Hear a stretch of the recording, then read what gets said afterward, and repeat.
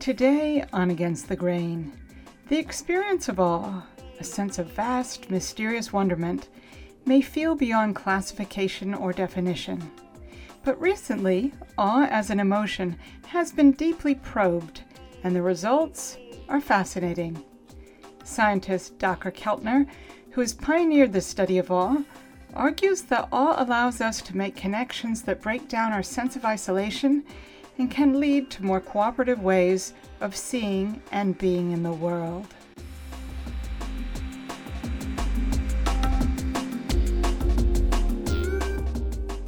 From the studios of KPFA in Berkeley, California, this is Against the Grain on Pacifica Radio. I'm Sasha Lilly.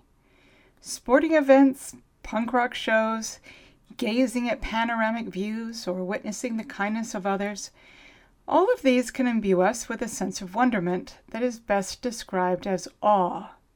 Yet curiously, until just 20 years ago, while scientists studied other emotions, there was no scientific study of awe.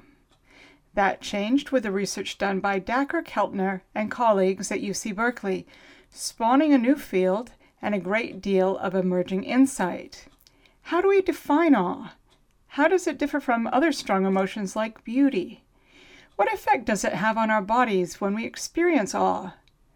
How might it be used and abused politically? These are all questions that Keltner grapples with in his latest book, Awe, the New Science of Everyday Wonder and How It Can Transform Your Life. Keltner, who teaches psychology at UC Berkeley and is the director of the Greater Good Science Center there, is the author of various books including Born to be Good, The Science of a Meaningful Life, and The Power Paradox.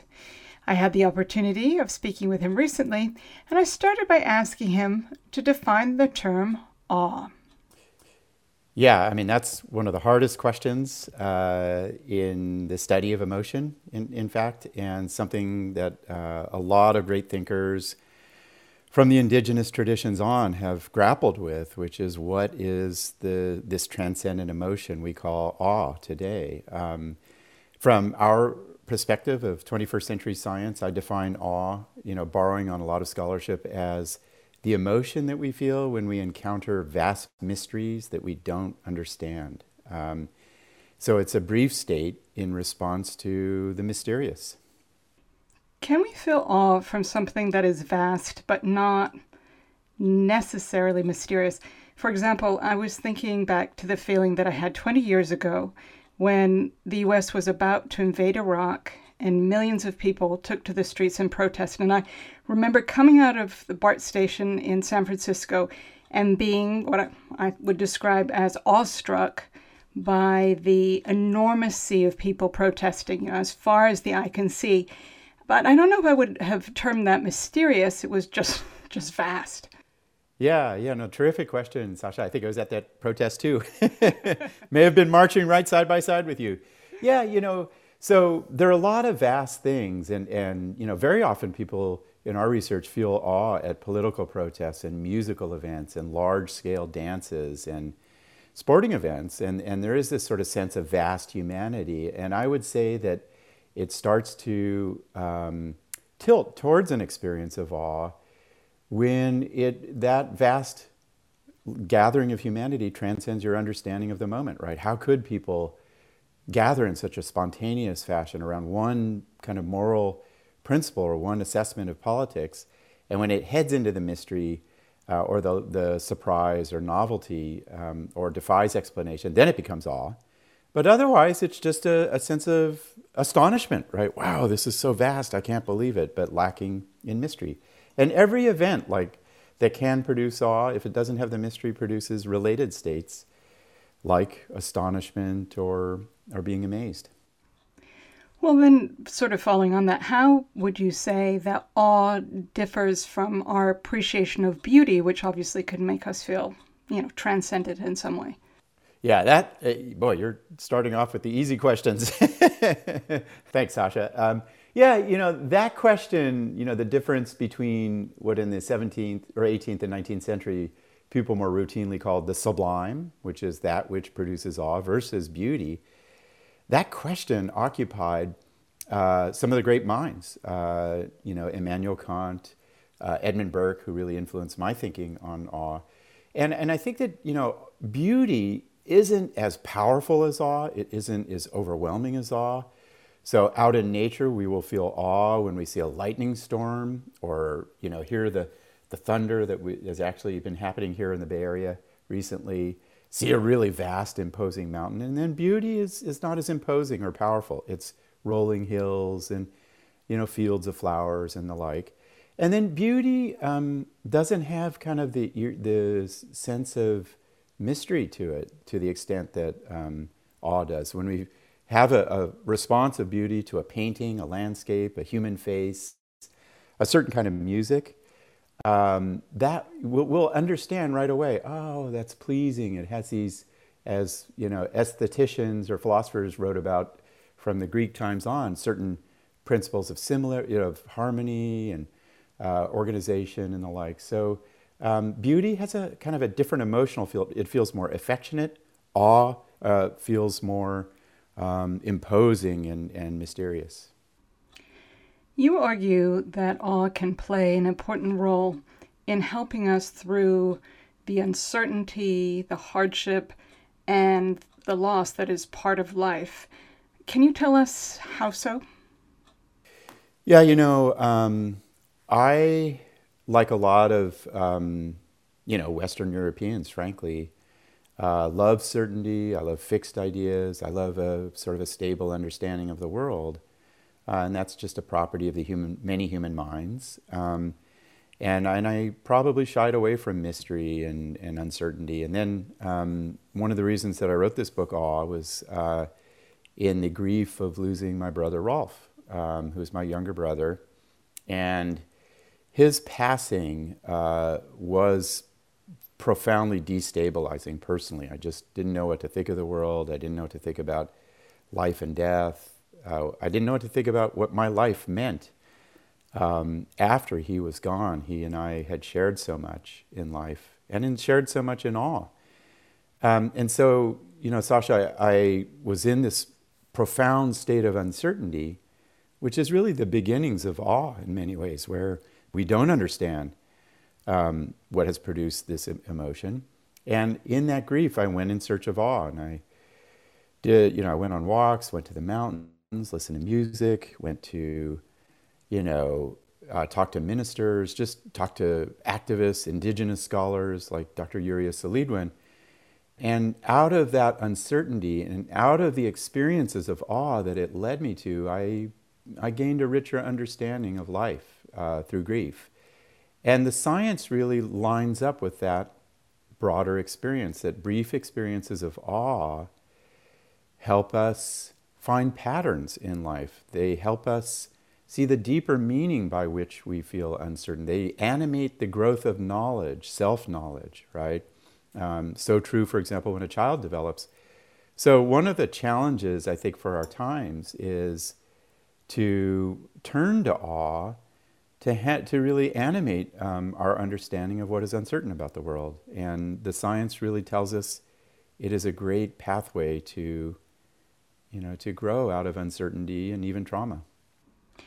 Well, then, staying with the science for a moment, what do we know about what happens in the body when we experience awe, and how lasting is that effect? It's so striking. In writing Awe, this book, I asked that same question, and I was in search of what Walt Whitman, I think, very nicely posed in his question. He said, if the soul is not in the body, what is the soul? And I think what he was saying with that quote is, our experiences of awe and the sublime and the soul, they just move our bodies. And as I read the different kinds of scholarly traditions to understand that question, you read about people shuddering when they encounter God. You hear about the Kundalini energy in the body of yoga. You hear about tears of, people crying when they encounter things that are sacred or close to awe. And so I surveyed the scientific literature and contributed to it. And it's a remarkable transformation of the body, which is, if we just start from the cortex or your brain, Awe reduces activation in the default mode network, big chunks of your cortex, which are really part of the ego. It reduces activation in the amygdala, a threat-related region of the brain, so it gives you this sense of transcending stress. Those tears we often feel when awe-inspired by music, for example, are certain kinds of tears that are produced by the parasympathetic autonomic nervous system that are really activated when we recognize what really matters to us, what matters to our people. The chills, there's a certain kind of chills that non-human primates, Jane Goodall observed, have when they feel awe. So do we. And they are really part of merging with others. The boundary between self and other dissolves, and we start to connect with others. And then finally, our lab has shown that awe activates the vagus nerve, very important to the health of your heart, and reduces inflammation in the body, which is the immune system heating up the body to attack pathogens. And it's really bad news to have chronic inflammation. Awe cools down the inflammation system. So, I'm sorry to go on for so long, but, when Walt Whitman said, wow, our feeling of what is really primary about our lives, the soul, is in the body, he was right? Awe, so close to our sense of the soul, if you will, has all these remarkable bodily registers that will only become more precise as the science matures. And yet it seems like the experience of awe tends to be not an extended thing, that's something that we can feel in a moment. So how does that momentary experience of awe have, or does it have lasting effects on the processes you've been describing in the body? Yeah, that's hard science to do, right? So I have a brief experience of awe.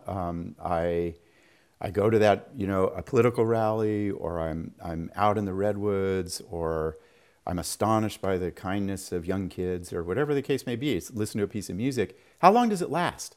This is actually a really important question in the psychedelic literature, which has relations to awe, because people believe that these experiences, or a spiritual experience, last a long time. And we don't know. We did a study with students from under-resourced high schools and also veterans. They went rafting for half a day on the American River. This was in partnership with Stacy Bear and the Sierra Club. We wanted to have them enjoy the power of awe. And what we found is that half a day of rafting led to a week of benefits. Our teenagers felt closer to their families, happier. Our veterans, a 32% drop in PTSD. So that's a week of benefits. There's recent work coming out in the study of festivals where we feel a lot of awe. Music festivals, dance festivals, Renaissance fairs. And these researchers found a year of benefits in terms of altruism for the festival experience and psychedelics, I'll have to note. So awe, within that context, indirectly probably, led to a year of benefits. Does it change our nervous systems even longer for a lifetime, as some people feel? We don't know. And I think time will tell, and it's one of the great questions about this mysterious emotion. And I should say I'm speaking with Dacher Keltner, professor of psychology at UC Berkeley. We're discussing his book, Awe, the New Science of Everyday Wonder and How It Can Transform Your Life. I'm Sasha Lilly, and this is Against the Grain on Pacifica Radio. Well, I wonder how you think we should understand how awe affects us. And in recent years, pleasure and the hits of dopamine to our system when we experience a rush of pleasure have been much maligned as addictive and short-lived. Where does awe fit in with the notions of, the limitations of pleasure, or does it not? Yeah, well, I think it's in a different space, if you will, or realm of experience than pleasure. The sensory pleasures of eating and lying on a hammock, on a vacation and feeling the sun on your skin, and those are good. But awe, I believe, is really in the realm of the imagination, where we're actually making sense of what lies beyond reality or our understanding of reality.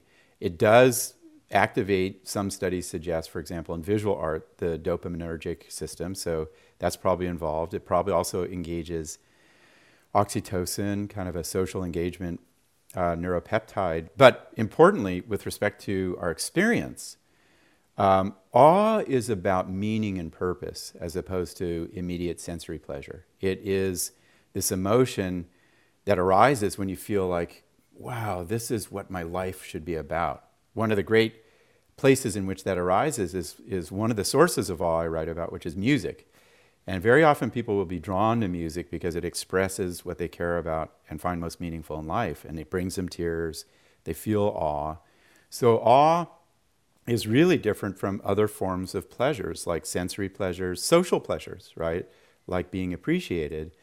Awe is about meaning. And, Sasha, I teach young people today, and we are in this moment of, as you suggested, of moving away from hedonistic pleasures, so popular since Ronald Reagan and Wall Street, et cetera, to, what are the delights of meaning, of finding our purpose in life, and awe is a compass to those. It points us to them.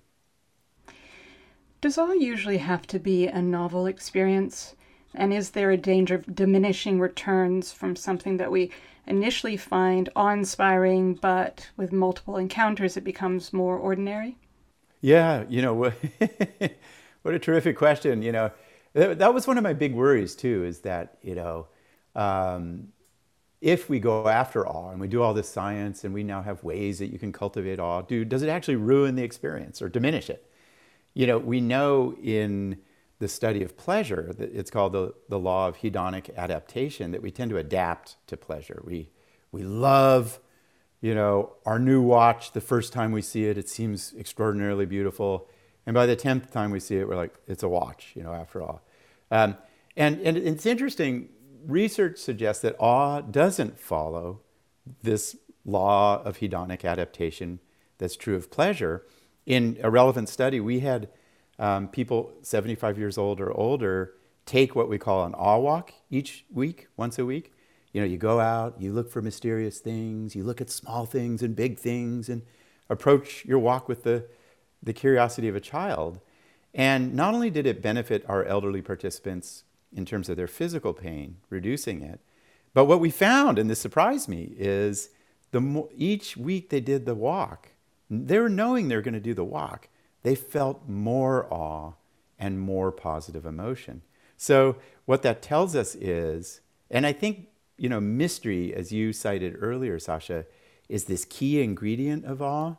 And one of the magical qualities of our experiences of awe is they are always mysterious. They always animate our search for more of the emotion. So actually awe, I think, rises with a focused approach to it and increases in its meaning. You write that awe costs us nothing, that we don't have to spend any money on awe. But obviously we do live in a highly unequal society where some of us live in places that are, more monotonous than others. And so I wanted to ask you, can we all find awe as easily as each other? Is awe, in fact, evenly distributed? Yeah, I have to tell you, and what a terrific question, and what a terrific question fitting for KPFA, right? Which is this just an emotion for the privileged? And,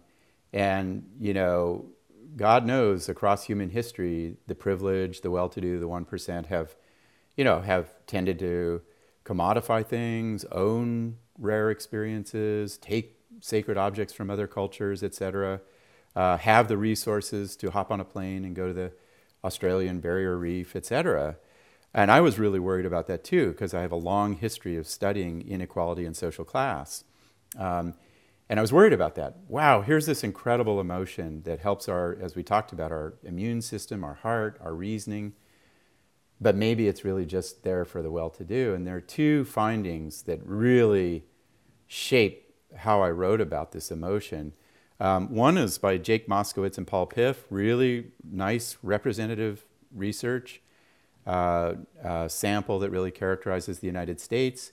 And what they find is the poorer you are, the more awe you feel on a regular basis. So paradoxically, wealth and resources and privilege may get in the way of awe, right? It was the poorer people in our sample, the lower socioeconomic status, who felt more awe on a regular basis. That's encouraging to me. You don't need money. Second thing is, we've done a lot of work in different countries, from Spain to China. We ask people to report on their experiences each day, carefully look at what they report on. And what we find is everyday people, feel awe 2 to 3 times a week. So they're just finding it around them. They find it in the sunset, or the pattern of rain, or the laughter of children, or a piece of music a friend is playing. Just everyday awe. And so those 2 findings, I think, say something really unexpected about awe, which is it's there for everybody, and it may be in its strongest form when it's not commodified and monetized. So I find that really encouraging. How do you deal with the potential for people to sort of over-report their awe? I'm thinking how we live particularly in the United States, and maybe especially in California, a really superlative culture. And so when people report they have encountered awe, is it the same awe that you're defining, in your scientific studies? Yeah, thank you for asking that question, Sasha. It's a really deep question. Does the language that we use really capture the feelings of an emotion like awe, the subjective quality of it, or phenomenology? Edmund Burke, who is the Irish philosopher who really influenced my thinking, wrote about awe when he was 27 years old and got to the vast mystery definition we began with.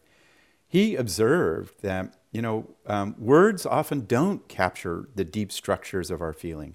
William James, the great American philosopher, before he wrote his Varieties of Religious Experience, very important book that I write about, was influenced by a mystical experience he had, funnily enough, when he took laughing gas. And he fell to the ground, and he felt like he was in touch with the fundamental cosmic it, he called it, or spirit. And he said, but tattered words are tattered fragments. They can't capture the experience. I agree with those guys. I feel like words often don't really capture the deeper images and associations and colors and and abstract thought that is part of an emotional experience.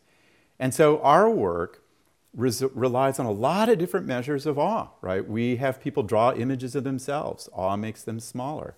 We have them draw images of their social network. Awe increases your sense of social connectivity. We study the vagus nerve and tears and chills, right? We have people draw images on their bodies of where they felt awe. We rely on the vocalization of awe, which is like, whoa.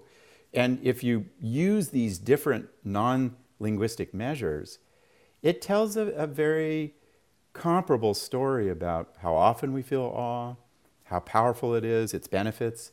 So I hope if there are young scientists out in the audience, they should be hearing your question, Sasha, which is look beyond words to understand feeling. Why do you think that we evolved to feel awe, given all of the benefits that you've described that awe can give us on so many different levels?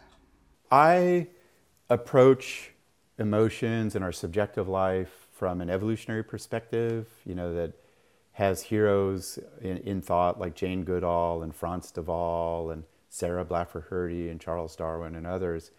It's interesting. I'll note Jane Goodall, when she observed chimpanzees, this is one of my favorite quotes of awe, they tend to fluff up their fur and show goosebumps when they are observing waterfalls and big winds and storms. And she said, this is really the beginnings of awe in primates, and maybe even the beginnings of spirituality. And she really, like others have said, that those chills or piloerection or fluffing up of the fur, they do when they join with other fellow primates to face peril, like awe, in the case of awe. I think awe does 2 things for us evolutionarily. And the first is it connects us to groups, right? We are a hypersocial species. Our unique strengths are social. We met the threats to our survival, like food scarcity, raising offspring who were very vulnerable, fending off the cold, fending off predators, collectively. So we need different, quote, adaptations to help us be part of collectives. Awe does that instantaneously. Studies find in our lab, when you feel awe, you feel like you're part of a group. You conceptualize the self as collective. The boundaries between you and others dissolve. You share and help others really quickly. Awe makes us strong members of collectives. And then the other point is really more subtle, is what awe does to the mind. And I think that awe helps us understand the systems around us, right, that are beneficial for our adaptation. One example, there's pretty good data showing awe makes you see the ecosystems around you more clearly and see your place in those ecosystems more clearly. And that, of course, is beneficial to being a reverential steward, if you will, or participant in nature. So awe connects us to others in collectives, and then it helps us see the systems of life, of communities and social groups and ecosystems and the like, weather systems, just to understand the world in a more sophisticated way. Dacher Keltner is my guest. We're talking about his book, Awe, The New Science of Everyday Wonder, and how it can transform your life. That's published by Penguin. His other books include Born to Be Good, The Science of a Meaningful Life, and he's professor of psychology at UC Berkeley, where he's faculty director of the Greater Good Science Center. And I'm Sasha Lilly. This is Against the Grain on Pacifica Radio. Well, let's turn now then to where awe can be found. I wonder if you could talk about finding awe in others, in other people. How do we find awe in their actions? Yeah, it's been so eye-opening and mind-opening to do this science of awe. And so, if awe is an emotion we feel when we encounter vast mysteries, well, what is the emotion in response to? What's it about, And to answer that question, we actually, I remember sitting around in our lab, and Yang Bai and Maria Monroy, two young scholars, were like, let's just gather awe stories from 26 countries. I was like, wow, So that's what we did. And and these are every imaginable country, not only the weird, Western, educated, industrialized, rich, democratic. They were, it was India and China and Japan and Brazil and Russia and Mexico and, the US and England and et cetera. Really a diverse array of cultures. So that individuals wrote their stories, and they wrote, what was the last time or a time when they felt awe. And then we gathered 20 speakers of 20 languages. We translated the stories, took a long time, and then we classified them. And I call these, how we classified them leads to what I call the 8 wonders of life that give us awe, where we find it. And the most common one is what I've called moral beauty. Other people, most typically ordinary people's kindness, their courage, their ability to overcome obstacles, their modesty, their humility. It blows us away, and we tear up and we get the goosebumps and we feel awe. I remember stories of a mom from Ireland writing about her daughter who had born with club feet. And there was the mom when the daughter was, 12, I think, watching her dance ballet or dance in a performance. She just was overwhelmed with awe. I remember an amazing story from of courage of a son goes into his dad's bar in Pittsburgh. The dad's a bartender, and the son shows up with an African-American friend. It's 1973. And a patron in the bar turns to the dad, the bartender, and says, how could you let your son hang around with the N-word, right?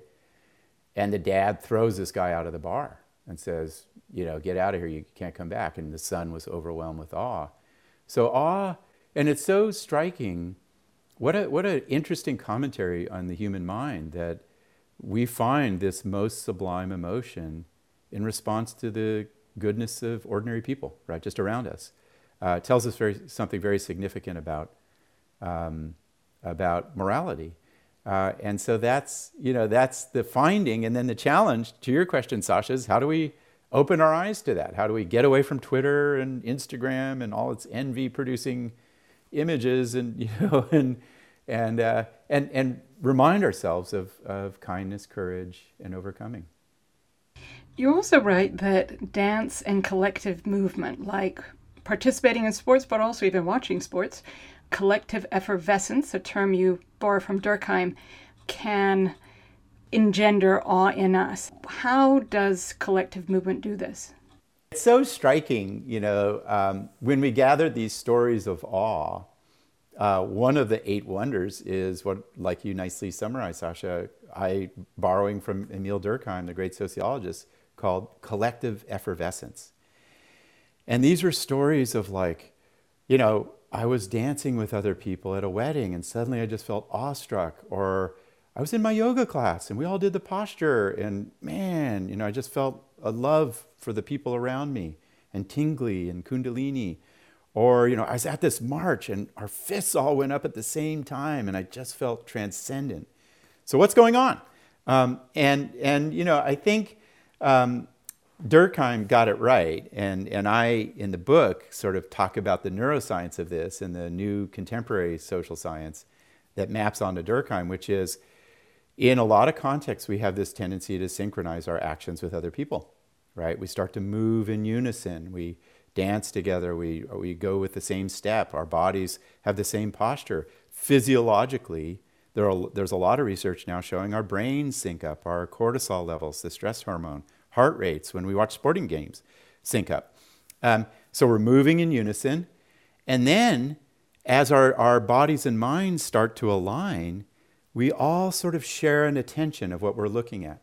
I am looking at that speaker on stage, or the musician who's playing the kora or whatever the instrument is, or I am listening to the music together, or thinking about this yoga posture. So our minds share attention, and then out of that process we start to feel the awe, the dissolving of the self, the sense that we're part of something large, the tingles and the tears, and so collective movement becomes collective feeling, like awe. One of the delights of encountering this idea of collective effervescence, not only is this remarkable science of synchrony, how readily we synchronize with others, but it points to sources of awe that I don't think I would have thought about. Like, a lot of people find sporting events transcendent, and they go to the Warriors Championship last year. For a lot of people in the Bay Area, they're like, that was one of the most meaningful moments of my life.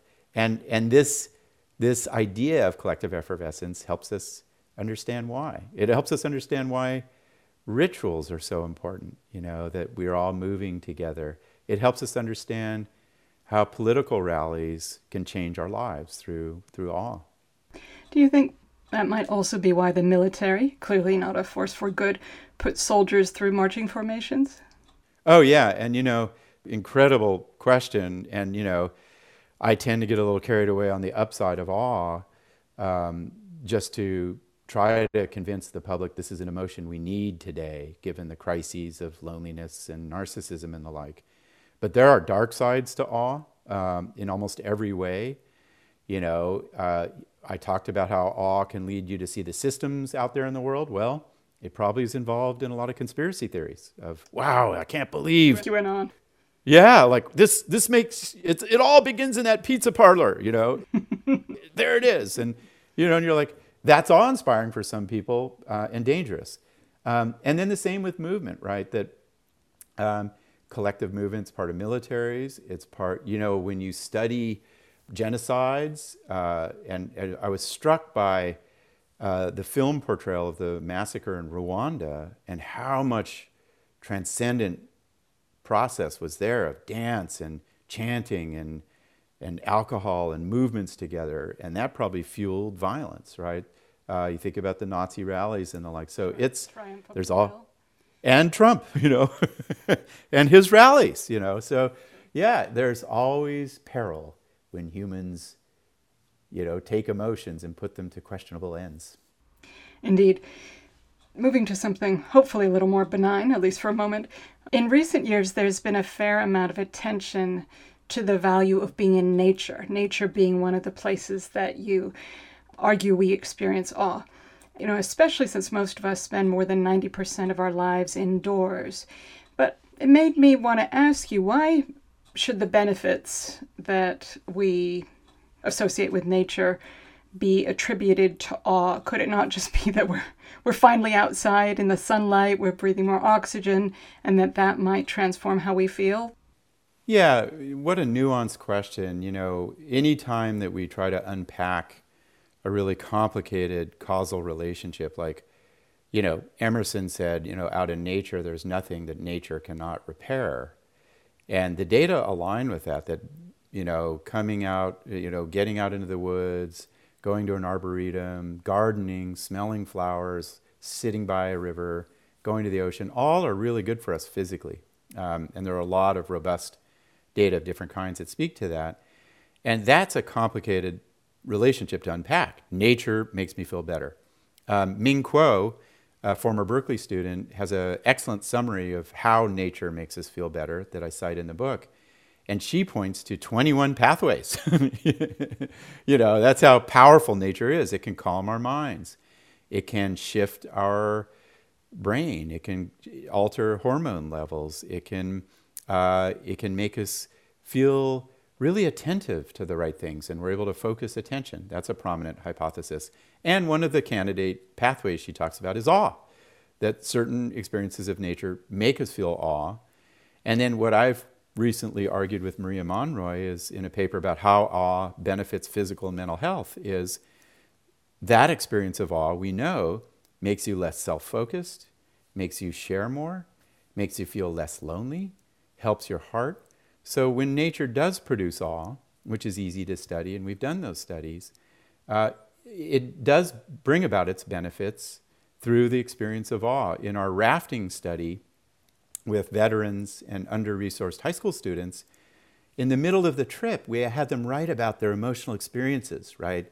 What is it like for them to be on the river? And they were so poetic and beautiful, these high schoolers and veterans. And what we found is the more awe that they wrote about, the stronger the benefit of that immersive experience in nature. So what I love about the science of awe is it points to one of many ways in which things like nature, music, dance, spiritual experience, psychedelic experience are good for us through what we've learned. You just mentioned music. Music, of course, is well known for allowing us to access unanticipated feelings. Tell us about its importance for awe. A book that really is remarkable is The Invention of Nature by Andrea Wolf. And it's really a book about the period of Romanticism of, Goethe in Germany and a little bit earlier Wordsworth and others, just this period of, and Jean-Jacques Rousseau, of privileging the passions and emotion and sublime.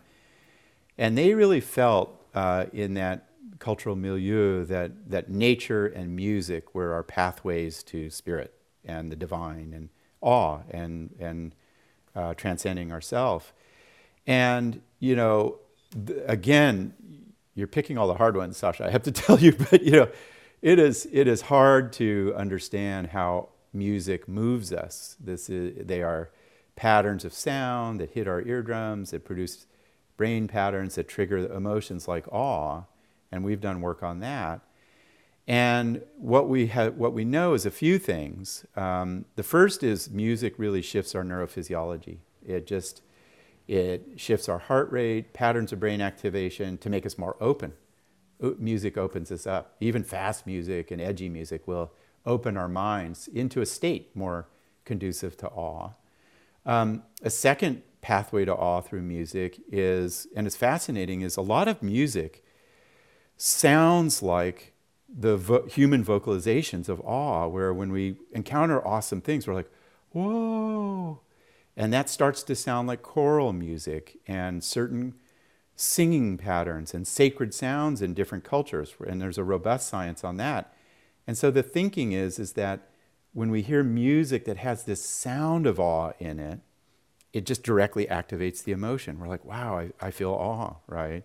And I feel the thoughts and sense of self that come with awe, of being connected to large things. And then the obvious idea that now is a central idea about music is it just folds us into collectives, that through rhythm and shared meaning and the sounds of music, we just start to be collective. We feel like this is us, that a music speaks to us, and we feel awe in that. So it's just beginning to, that work to reveal answers to your very hard question of what does music tell us about awe? Well, and similarly, well, maybe not exactly similarly, but sort of adjacent to music are the visual arts and visual design, which imbues us, you document, with a sense of awe.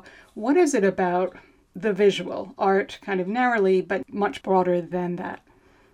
Yeah, we're just starting, this is a hard question, and a very hard question of when do visual patterns in art, architecture, artisanry work, ceramics and the like, when do they produce awe? How does that happen? How does, it's really remarkable that you can stand in front of a painting.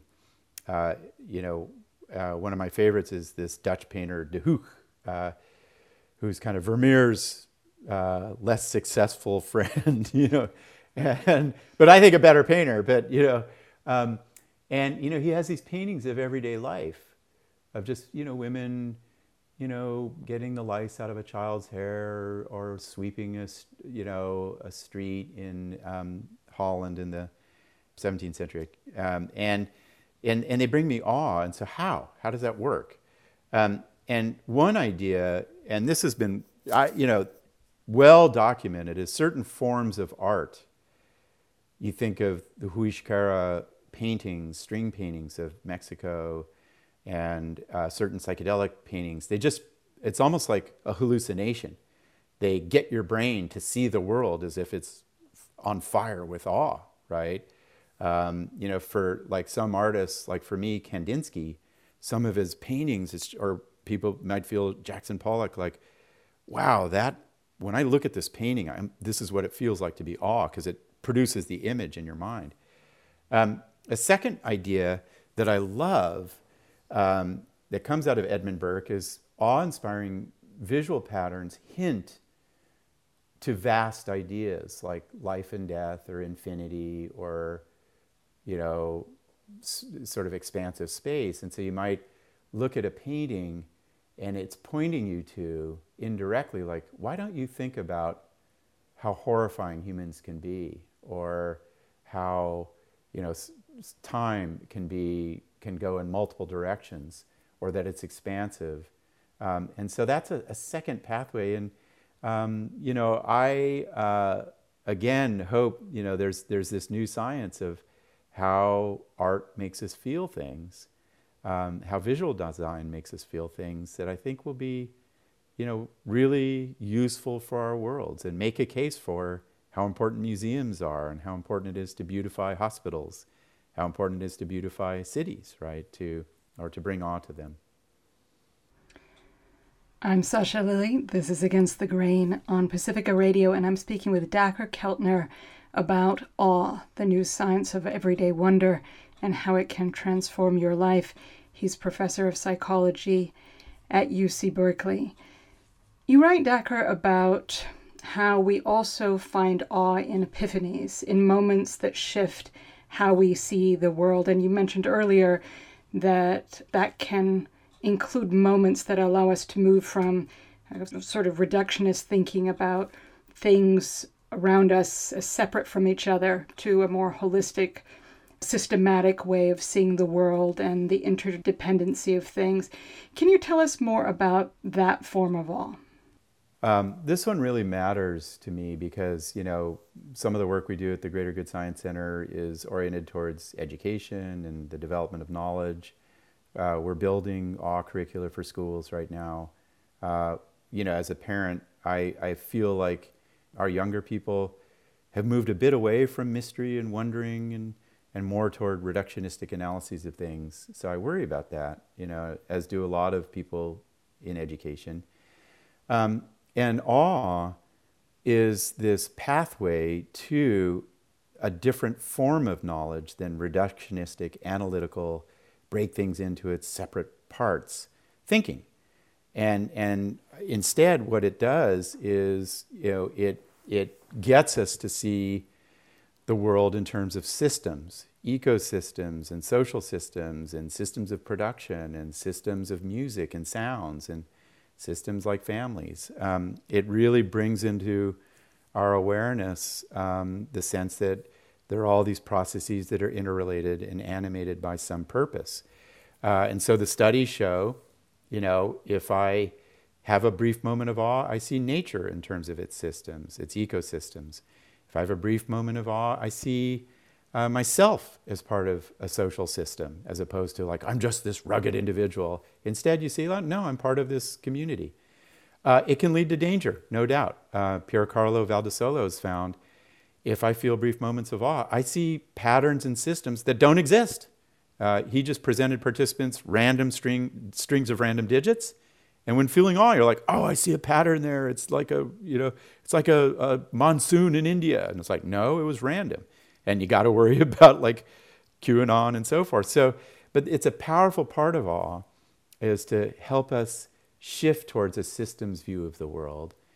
And I think, if we reflect on that, how important that is in these times to think about our economic system and how, those tax structures tend to, benefit some and not others, or think about, the systemic effects of our consumer activity on the environment. So I am really excited about sort of taking that idea and seeing where it can lead in worlds of education. You write that we often experience awe with moments of life and death, of birth and dying, and you mentioned your own experience with your brother. How can awe particularly help the dying and their loved ones? I was with Reverend Malcolm Clemens Young over at Grace Cathedral a month ago. He's a figure in the book about spirituality. And he's with a lot of people who die, just like Roshi Joan Halifax, who I interviewed for this book. And both of them said, and she did remarkable hospice work throughout her career from a kind of a Buddhist perspective.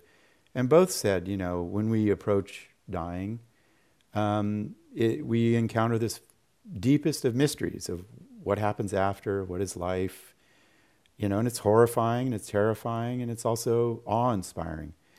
When my brother approached the end of his life from colon cancer, I was just brutalized and horrified and, depressed.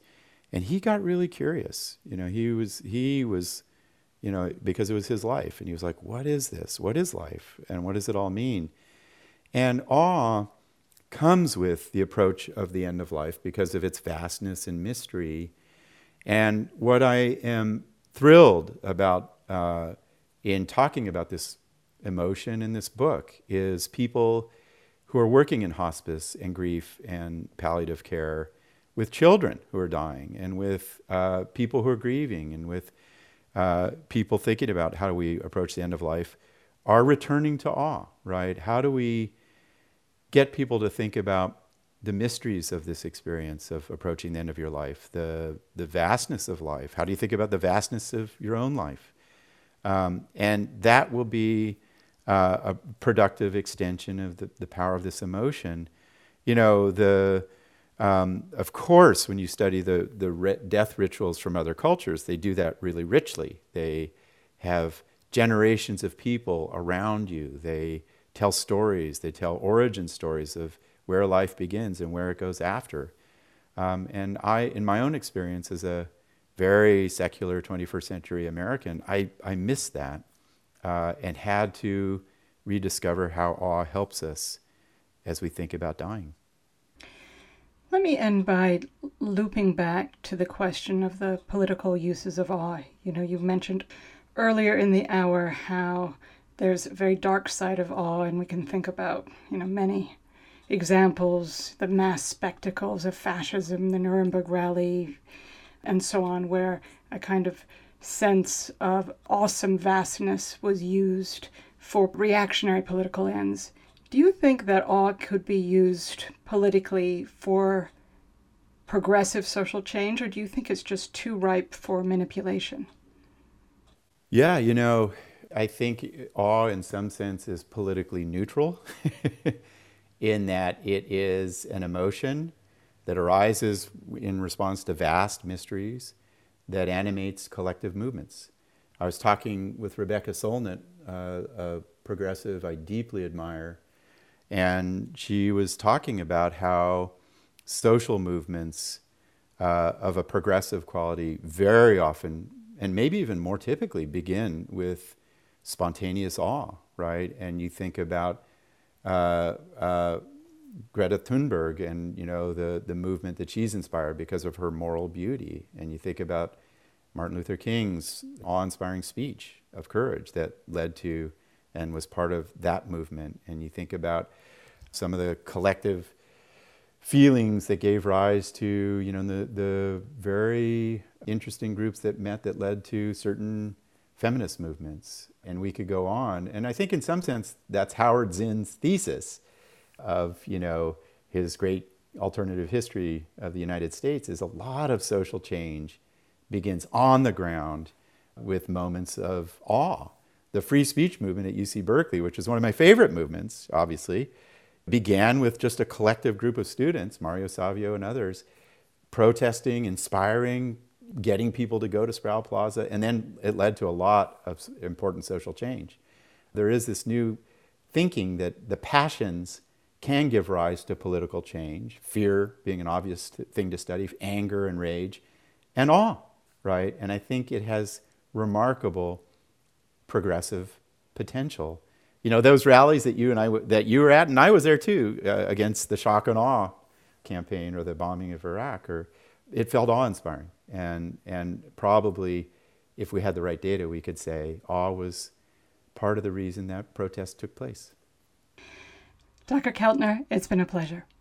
Thank you so much, Sasha. Amazing questions. I really appreciate it. Dacher Keltner is professor of psychology at UC Berkeley. We've been discussing his book, Awe, The New Science of Everyday Wonder and How It Can Transform Your Life. And that's published by Penguin at againstthegrain.org. You can find a link to that book. His other books include The Power Paradox and Born to be Good, The Science of a Meaningful Life.